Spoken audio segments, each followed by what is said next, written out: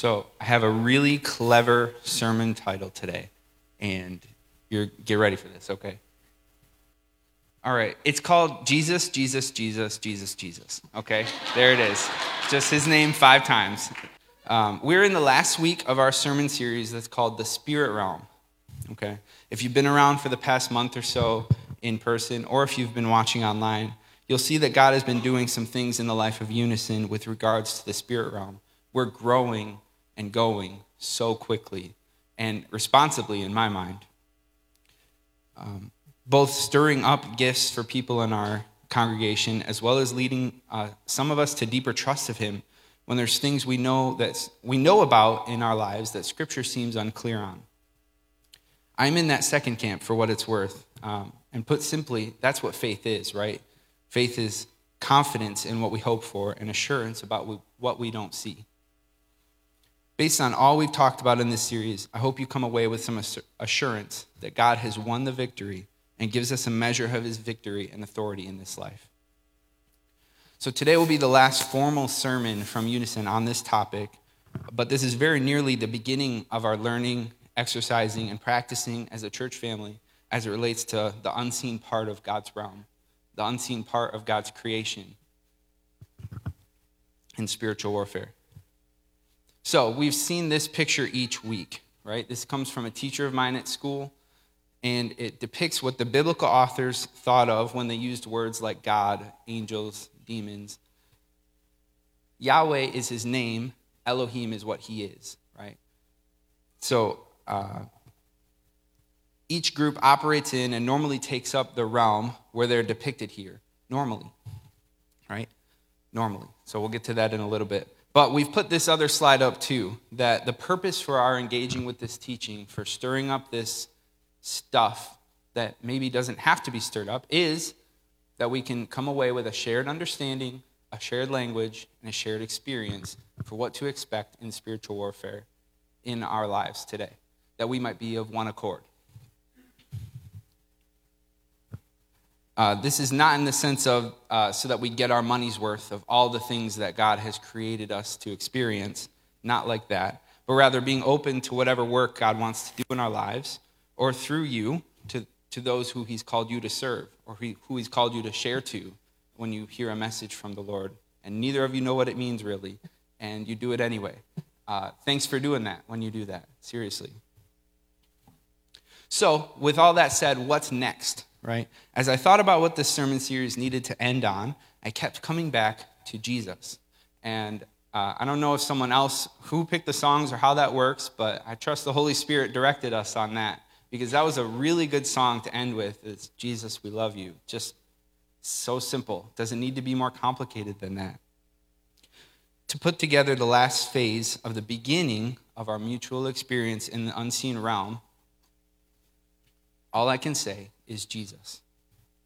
Today, I want to tell you how great Jesus is, and I want to highlight just another area of his teaching. Our main passage for today is Colossians chapter 1, verses 15 through 17. It's just 3 verses, but it is packed. It is packed.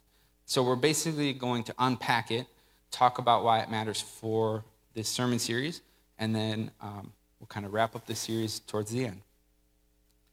So this passage is probably like an early Christian hymn, so like one of their original worship songs that they would have written for when they gathered together, that they'd sing and think about, kind of like a mantra, a praise thing to give to Jesus, right?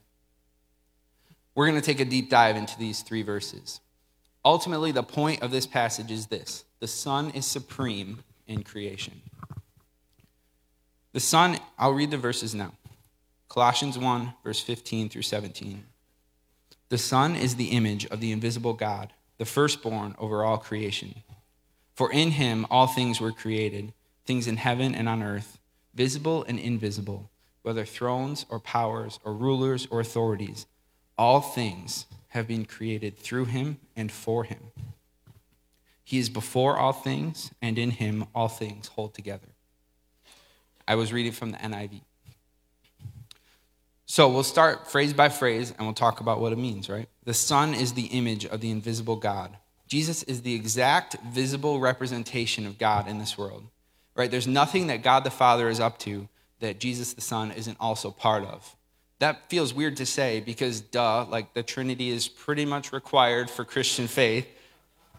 But I mean works of God and the spirits that God might send, or that other spirits that come about, which Scripture says God sends spirits to people, right? Whether they're good or bad. I don't understand those verses either. But it happened, right? That and spirits we find ourselves entangled with for whatever reasons. The Father knows it, and Jesus, being the exact representation of the Father, knows it. And further, we're promised an advocate, right, with the Holy Spirit, who can pray on our behalf and remind us of Jesus' teachings right in the moment of trouble. Right in the moment of trouble, we're given what we need to get through it. Jesus is the firstborn over all creation. Jesus takes precedence over all others who think they can claim David's throne. Right? This specific word, firstborn, is used in prophecies throughout the Old Testament, but has to do with priority for inheritance or kingship. The firstborn would get the larger share of what the parents have to give, or the firstborn has rights to the throne that the rest of the kids get in line. Jesus is the one who inherits all creation, right? Jesus is the one who inherits all creation. And this leads us to the next thing. Jesus is the creator of all things, right? By this wording, the author means to say that everything that is because of Jesus. All the realms and the eyes to both see and to not see, and the brain to both comprehend and not comprehend, and the hands to both feel and not feel. All of it is because of Jesus.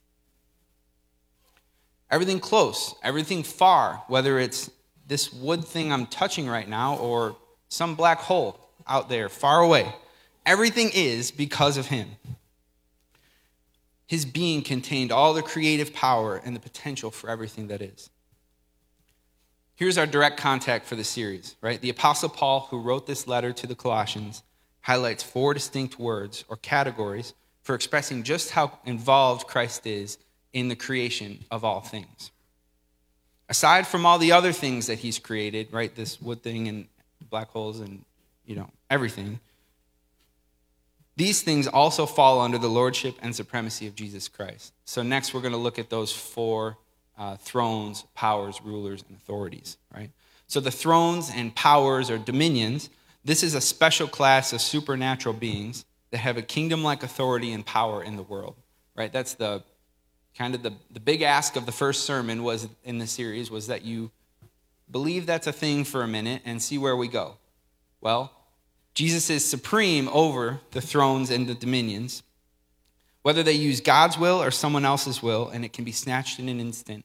It's not even an arm wrestle, right? It's not an arm wrestle, like we remember from last week. These beings exist and have power. And quick side note, if this is what finally convinces you of what we've been laying out in this sermon series, that's okay. It's right in the dictionary. Like Paul and the other New Testament writers believed in this hierarchy of angelic and demonic beings that went around in the world doing things for and to people. Enough people agreed that it's in the dictionary. And that was what convinced me in the first place, okay? I was taught in an unbalanced way to trust my feelings, and then I pulled back from that, and then I didn't know where to land, and so I was like, all right, we'll just stop thinking about feelings, and we'll just see, what does it say? Like, what's in the dictionary? And enough people agreed that it's in there. So that's where I started. And I'll say it's getting better, of course. But that's where I started, and that's okay. The other 2 words are the rulers and authorities here. So the rulers and the powers or the authorities. This is the entire hierarchical structure itself. And every ruler or office holder in the spiritual realm was made by him. Nothing exists that wasn't made by him. So if you're worried or stressed or find yourself alone, nothing exists that wasn't made by him. That's the only thing I need you to take today. Nothing exists that was not made by him. He knows them inside and out, knows their tactics and desires. Just the same way he knows the hairs on your head. He knows the way their wings shaped, or the way that their sword turns, or I don't know. He knows everything that there is to know about everything, okay? Jesus, Jesus, Jesus, Jesus, Jesus. Jesus is the goal of all things, right? We can move to that next verse, 16. We have the whole universe in an ongoing relationship with Christ, right? Existence depends on him, and so he has something to say to everything that happens too. Nothing happens without God seeing, without Christ being present at its beginning, middle, and end. We can move on to verse 17 now, right? Jesus is the one before everything. He is before all things. Jesus has no rival for lordship of the universe, and God was pleased to do all his creating work through the person Jesus, who was with God at the beginning. This kind of calls back to the inheritance thing, the priority thing. Jesus was before it. And then we have that last phrase, in him all things hold together. Jesus is the sustainer of all things. Christ maintains what he has created in order, stability, and productivity. In him, all things hold together. They stay the way God set them to be so that flowers grow and bloom and water cycles happen and the earth keeps spinning and our galaxy doesn't meaninglessly hit into another galaxy. Everything is set on its course by the one who made it, the one who cares about it, the one who loves it. Christ is the source of unity and cohesiveness for the whole universe. Amen. I grew up reading the New King James Version, and it's worded really differently, and we can't get into too much. But at that phrase says, in him all things consist. That's what the New King James Version has. And I grew up reading that, and that so much is packed into that one word, consist. In him all things are held together. They have their meaning. They have their being. They have their, what everyone thinks about them, their reputation. In him, all things don't fly apart because he's holding on to them. And we're not different. We don't fly apart because he's holding on to us. We consist because he's holding us. So, what was the point, really? I kind of did a really deep dive that was kind of maybe too theological, right? But the point was that in these 3 short verses in Colossians is that all this stuff is true about Jesus, and he loves you. The God of the universe loves. That is the biggest move that could possibly happen in terms of my thinking about who God is and what the world is. And the God of the universe, the one who made everything, who was smart enough and strong enough to say star, and there was stars, that one loves you. That's just cool. I like that. Jesus comes to your defense, right? He came to earth as a man to reconcile us back to God and inaugurate his kingdom on earth. He comes to your defense too, and he's more than capable to block the attacks of the enemy or other parties, right? So if you had any question, if you are on Jesus' side, right, don't say if you have Jesus on your side, because your side could be not God's side, right? So if you're on Jesus' side, there is nothing that can touch you.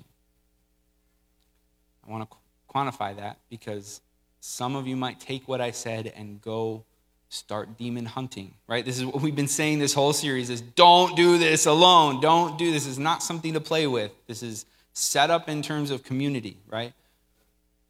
Nothing can harm you eternally. Nothing can harm you past the saving knowledge, or past the saving that Christ did for you, right? Jesus can come to your defense. So take a step back with me and look over all of our series, right? Maybe you were here for every week, and all these sermons had so much going on in them, but I'm going to give them one sentence to kind of put a thread through them, right? So if you got something else out of the sermon, great. That's what you needed, And this was how I planned today, right? All right, our first week, Yahweh is the God of gods, right? Jesus broke the rules of engagement with regards to the realm distinction. That picture at the beginning, Jesus being God stepped into humanity. He became a man. He showed his transfigured self to his disciples on one of the mountains in the Gospels. And he went down into the realm of the dead when in between the crucifixion and the resurrection. Jesus broke all of the rules. All of the rules. Our second week was about angels and demons, right? They act out and exist, or they exist and act out their own wills. But Jesus is better, higher, and more powerful than the angels. The entire book of Hebrews argues that Jesus is better than whatever was before. And there's a part in there where the author talks about Jesus being better than the angels. And our discussion today kind of leads us to think that too. Jesus created everything that is, right? It's no contest between Jesus and the spiritual powers which he created. Our third week focused on the perception of the spirit realm and how it should be sorted out with the Holy Spirit and community. Okay, you can hear and trust the voice of God when he speaks if you're his child, and no matter how that voice comes out. Jesus chose to set up his presence in the world through the church, right? Our fourth week, that was last week, God's will without God's way is not God's way, right? Or is not our way. It sounded really cool. God's will without God's way is not our way. Okay? We don't step out of the fruit of the Spirit for spiritual warfare or anything else. Jesus' teachings contain everything necessary for us to learn God's ways of operating in this world. And now today, with our fifth week, Jesus is over everything in power and authority. And here is the last thing for us, right? Kind of tends back to week 3. Jesus intends for us to stick together in everything we do. We are knit together into a new family when we become his children. As a church, we have community. It's kind of what we highlighted in week 3. We have the Holy Spirit and we have community. But as Christians, we're put into the family, that earthly/heavenly family of the church, the institution itself, right? It's kind of popular these days to say, I'm done with the church, but I'm not done with Jesus.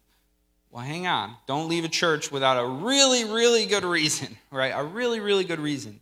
Jesus intends for us to be stuck together to do all of life with the church family that he gave us. With the church family that he gave us.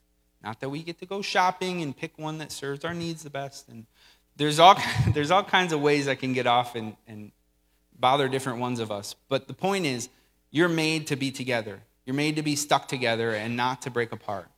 So that someone who experiences and sees angels and someone else who grew up thinking that, everything, like Kathy shared in week 3, everything is either a mental illness or a demon. And focusing too much on what you're going to say, scientifically about what was wrong. That these people get to be brother and sister and they get to, pass the plate. Literally pass the communion plate, but also eat food together and do life together. These people who are so different from each other are knit together. We're not intended to do this on our own. And I'll just end with the last teaching of Jesus that I want to highlight for this sermon, is that Jesus purposely set up his church at the gates of hell. So in Matthew 16, we have Peter declaring that Jesus is the Son of God, right? And there's a lot going on in that passage, and I'm not even going to read it. But Jesus took his disciples to a city called Caesarea Philippi in the northern part of Israel at the foot of a mountain. Okay, the mountain was called Mount Hermon, and it was a very famous place for temples and worshiping all kinds of gods. And at the foot of this mountain, there was a temple and the rock. You can see the ruins of this city today. The rocks are kind of open up, and it looks like, if I had to imagine the gates of hell, that's what I would picture, right? That the gates of hell are here. That's where all of the enemies of God are. Like the serpent, the enemy of God from the beginning of the Bible, is there. That's where he was thought to live. And Jesus went to that place, and he sat down with his disciples, and he said, "Tell me who you think I am." Peter answered. And Jesus accredited that to the Spirit, telling him, here's what yeah, you're right. And that wasn't something you made up. That was something told to you. This I tell you, Jesus said, you are Peter, and on this rock I will set up my church, and the gates of hell will not prevail against it. There's lots of interpretations about that. I think the one that's the best is that Jesus was talking about the rock that he was standing on, the gate of hell that he was standing at, right? He was 1 foot away from the casino in Las Vegas, and he said, I'm going to start a church right here. Or I'm going to start an anti-gambling league right here. You know, he went to the worst of the worst place that he could possibly think of, where enemies of God had been worshipped for thousands of years. For thousands of years, enemies of God were worshipped here. And he went there in his short little life and in his little teaching, 3 years of teaching. He said, I'm going to set up my church right here. It's not going to have any power to push back against it. It's not going to have any power to overcome it. It's not going to have any power to dispel this institution that I start. What is most unbelievable about all this is that Jesus has the authority to claim it. Right? Jesus, Jesus, Jesus, Jesus, Jesus. In him, all things hold together. In him, all things move and have our being. In him, we are. There is no such thing as a lone wolf Christian. Right? You were made for community, and Christian experience cannot be understood without community. So this area of spiritual warfare that we've been talking about, thinking about, and the woo-woo stuff, if I can say that. Lisa, tell me, I don't see Lisa, but tell me if that's okay to say. All of that stuff, don't go alone. Right? If you are on the side of Jesus, he's with you. He'll take care of you. And he set up a really good way to make sure that you don't get overwhelmed or something. He gave you people like Lisa, like Megan, like Pastor Chase, and others in our community who see and discern and feel these sorts of things. Don't ignore them. Use what the Lord gave you, and give to these people and to the Lord what he gave you to do. That's kind of the whole point, right? All that to say, the spiritual forces that are not of God have no standing against Christ. And with that, I'll close in prayer. Lord Jesus, we love you. Lord Jesus, we wake up today and we were so amazed that you love us. We're so amazed that we get the chance to give you glory. That we get the chance to see the things in the world that you taught us to see. That you gave us eyes to hear, eyes to see, and ears to hear. Lord, thank you for opening us up to what you're doing in the world. As we go at the end of this formal sermon series, but at the beginning of our mutual shared experience together, would you guide us? Would we not fall off one side or the other? Would we always be listening for the Holy Spirit, watching for your will, helping people and being helped by you as you call us? Lord, would we never forget that in you all things consist, that in you there's nothing that's without you. God, would you write that on us? Would you write that everywhere so we're always thinking it, always seeing it, always being reminded that you are greater, that you are powerful, and for some reason you love us. Thank you for your love. In Jesus' name, amen.